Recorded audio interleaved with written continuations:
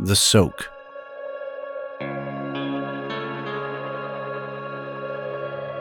Written and read by Patrick E. McLean. Part 1. Mean Old Man.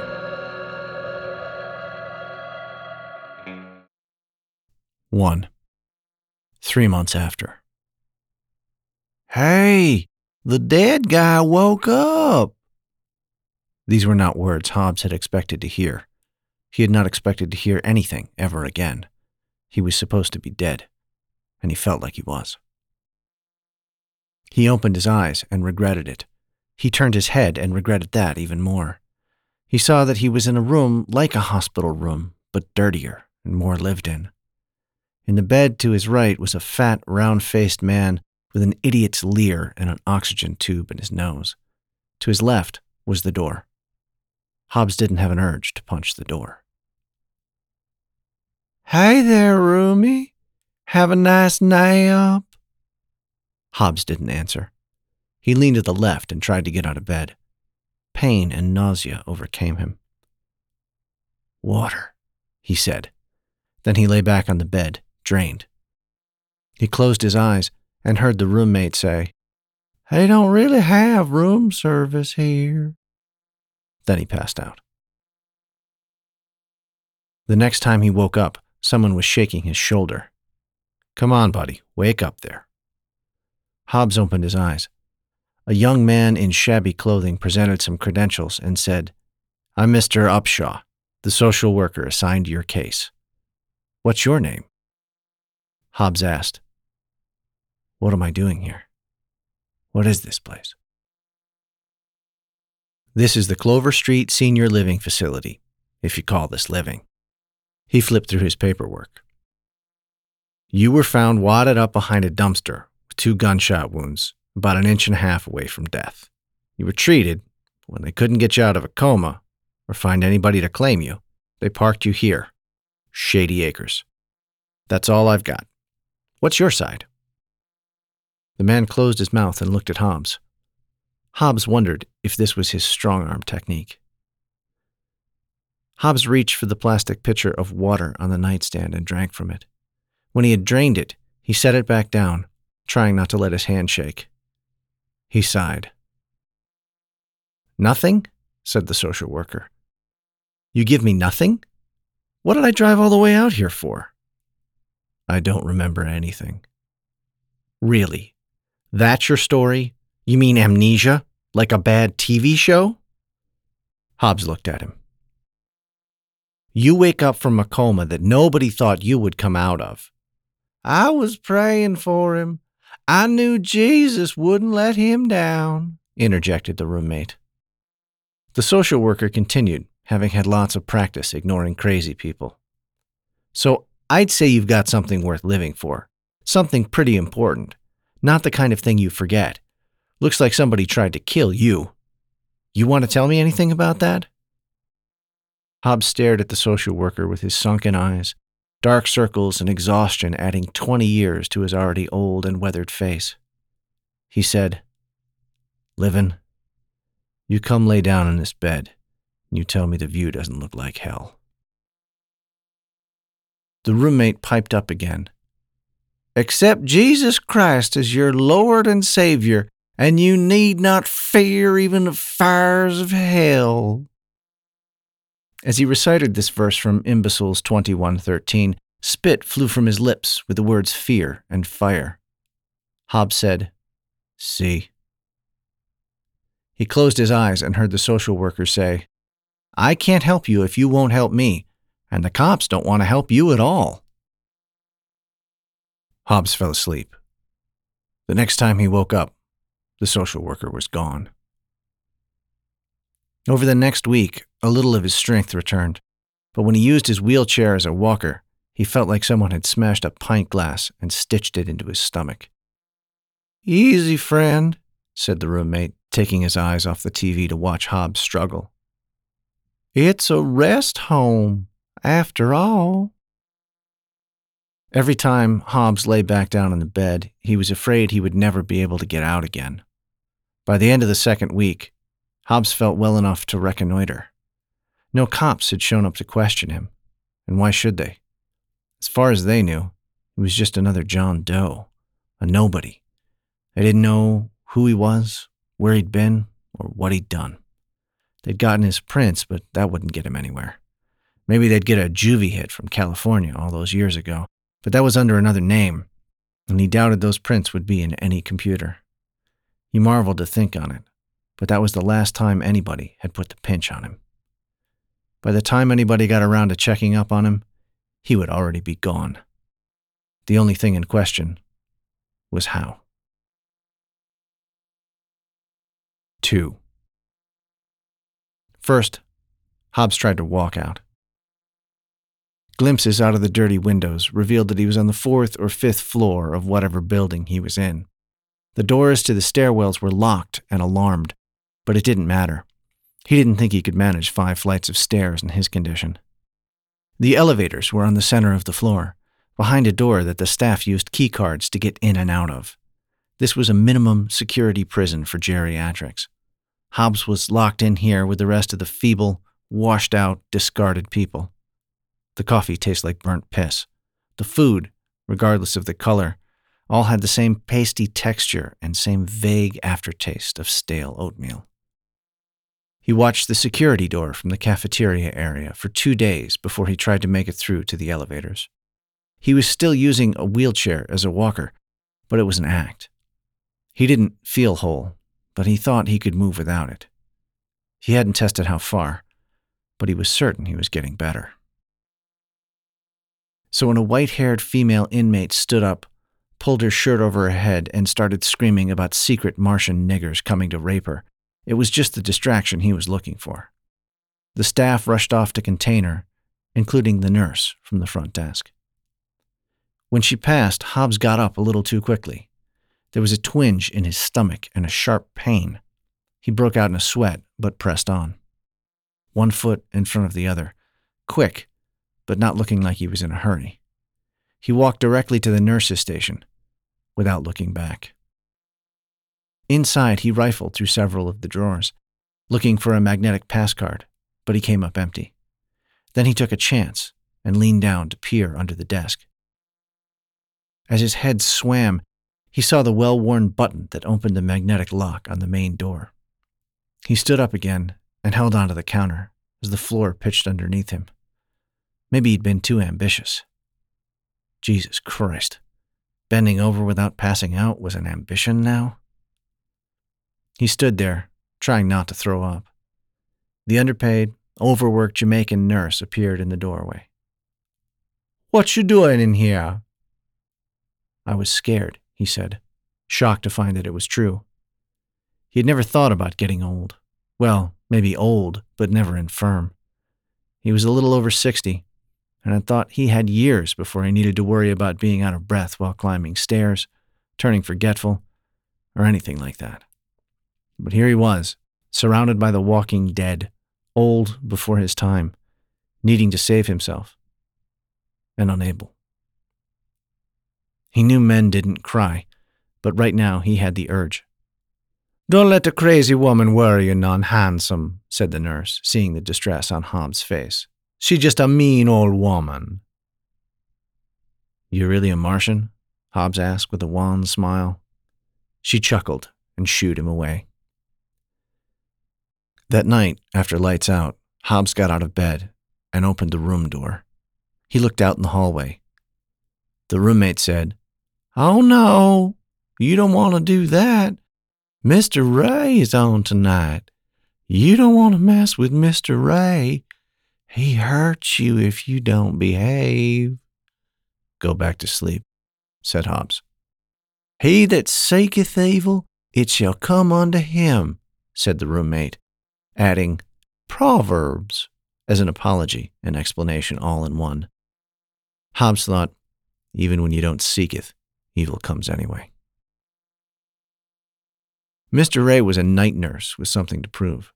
He liked to throw his weight around with the inmates, a bully of the worst kind, preying on the most defenseless. A lot of people in here weren't even lucid enough to remember that they should be afraid of him. A few days ago, Mr. Ray had introduced himself by coming down on Hobbs. Hobbs had been watching the shift change at the end of the day and shuffled into the nurse's station to get a cup of coffee. "Yo, Grandpa, how you think you're doing?" Mr. Ray barked. Hobbs didn't look at him. He knew that baiting this guy was a bad idea, but he didn't care. He'd been here too long and was going stir-crazy. Besides, what was this clown going to do? Inside, this bully nurse just had to be a coward. Hobbs grabbed a cup in a shaky hand and poured some coffee. When he turned, he was faced with Mr. Ray, red-faced and sputtering. Hobbs took a sip and looked at him. He saw the slap coming, but couldn't move fast enough to get out of the way. Mr. Ray's meaty palm slammed into Hobbs' ear, the side of his face. As Hobbs clung to the counter and struggled to keep his feet underneath him, the ringing started in his ears. Mr. Ray looked down at where coffee was splattered on his scrubs. The wet stains called attention to the fact that the big man had been running to fat as if it was a race he meant to win. The pressure built inside Mr. Ray and his face grew redder. He leaned into Hobbs and spoke quick and low. Hobbs turned his deaf ear to him, hoping that the ringing would drown out this guy's bullshit. It didn't. "Oh man, do you know who I am? I am Mr. Ray. Now you try that shit again, I will slap the wrinkles off you. Now get back to your room while I am still in a charitable frame of mind." Hobbs had to hold a hand to the wound in his leg to straighten up. To weak and shaky, he now added sharp pain. With effort, Hobbs stood and looked Mr. Ray in the eye. The nurse was mad, but not mad enough. Not yet. Over his shoulder, he saw the head nurse coming back from her rounds. Maybe this would be the play. Or at least, the play before the play. Hobbs spit in Mr. Ray's face. It almost got Mr. Ray to pop. But he was a smart, institutional bully. He wiped the spit off his face just as the nurse supervisor said, "What's going on here?" Mr. Ray turned around as sweet as a Valentine's Day card and said, "Mr. Doe has gotten a little confused. I was just taking him back to his room." "This area is for staff only, Mr. Doe," the nurse supervisor said, in the same tone of voice she would use for a 3-year-old. Hobbs nodded. Mr. Ray took Hobbs's arm and guided him down the hallway. As soon as they were out of earshot, Mr. Ray whispered, "You gonna pay for that, Grandpa." "I don't have any kids." "Shut your wrinkle hole. I'm gonna come for you. Maybe sometime in the middle of the night, maybe tonight, maybe tomorrow night, maybe next week, but soon. I'm gonna fucking kill you, man. Sooner or later, maybe just slip a needle in your IV and give you a little something. Maybe just a little air bubble the size of my dick, you know. Whatever it is, ain't nobody gonna care. You wouldn't be up in here if you had some people to care for you. Shit, nobody would. So who's gonna investigate me? Who gonna care that one old cracker strokes out in the middle of the night? Besides, don't nobody believe that John Doe bullshit. Wheeling you up in here with a GSW in your gut and that withered up old leg? Who knows what bad shit you done? Maybe I be doing the world a favor. Maybe I be doing you a favor. Maybe the cops be the least of your worries. Your former associates likewise, 'cause now you on the wrong side of Mr. Ray Ray. As he spoke, Mr. Ray squeezed Hobbs's arm harder and harder. But when Mr. Ray looked for fear and pain on Hobbs's face, he could find none. "Don't matter how tough you act. You know old people doze off, Grandpa. You gotta sleep sometime," Mr. Ray said, giving Hobbs a shove into his room that caused him to stagger and grab for the railing on the wall. Ray raised his voice so it would carry all the way back to the nurse's station. "You sleep tight, Mr. Doe." Hobbs staggered into the bathroom and closed the door. He lowered himself onto the toilet riser, an industrial steel and plastic contraption that lifted the toilet seat to a height that the infirm could more easily manage. It was old and yellowed and cracked. The plastic screeched under his weight as he sat down. He sat there for a moment, catching his breath.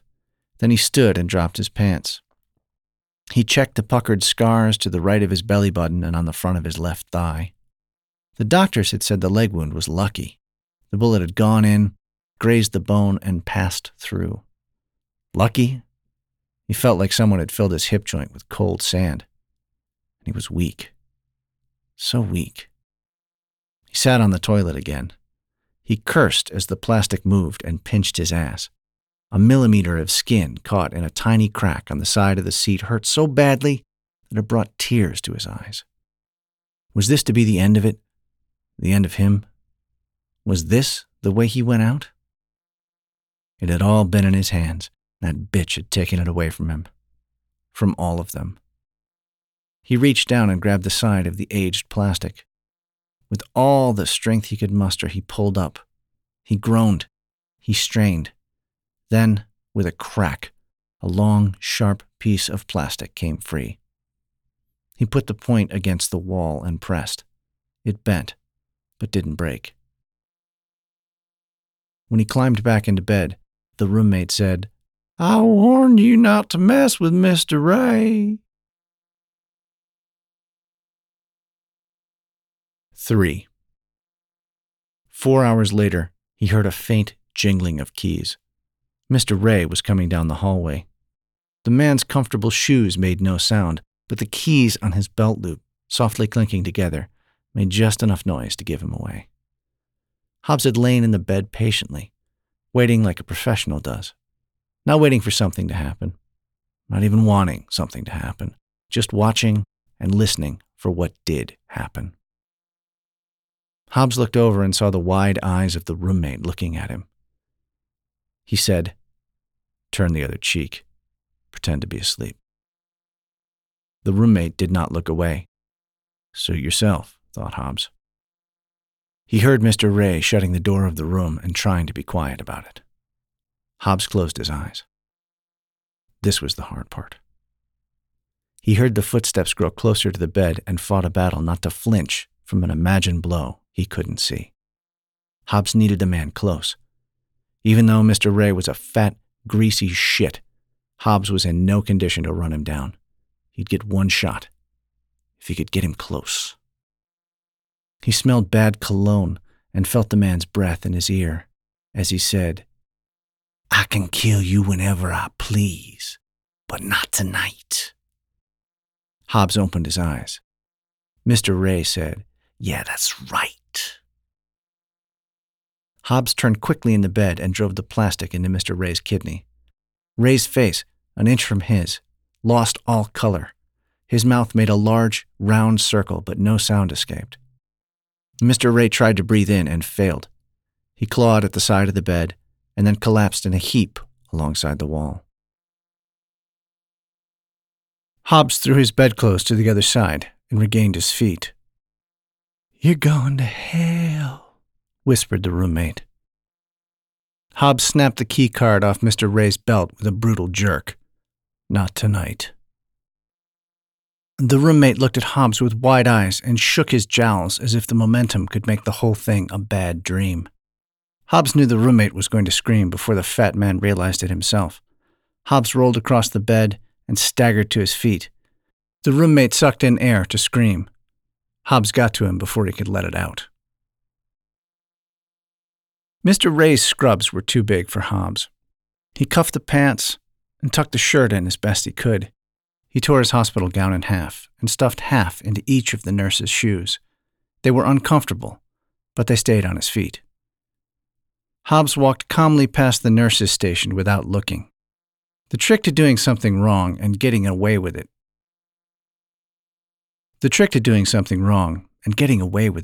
was to do it like you did it all the time. Hobbs flashed the card at the sensor and pushed through the doors into the elevator lobby. He pressed the button and looked around as though he was bored. Only then did he risk a glance at the nurse's station. It was empty. In the parking lot, he found Mr. Ray's car by walking around and clicking the key fob until he heard a chirp. It was a beat-up Pontiac Firebird with an aftermarket alarm system and a plastic scrotum and balls dangling from the rear bumper. Big nuts, with nothing to back them up. Hobbs thought that summed up Mr. Ray's life in a nutshell, and then he never thought of him again.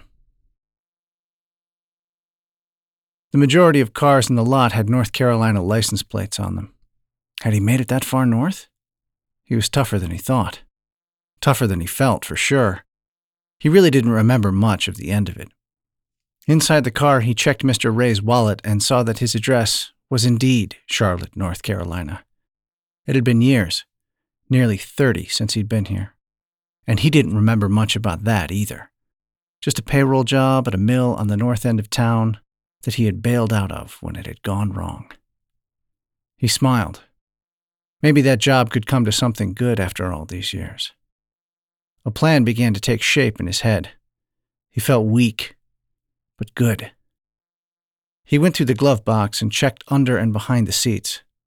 No firearms, no cell phone. All clear. He had $120 in cash from Mr. Ray's wallet, and he figured he had until morning, if his luck held, before word was out on the Firebird. Cameras would make him leaving the nasty, 5-story brutalist building he had just escaped from. Rest home? Hobbs snorted. He turned the engine and the headlights leapt across the badly kept lawn. That was a prison. A slow-motion death row with no appeals.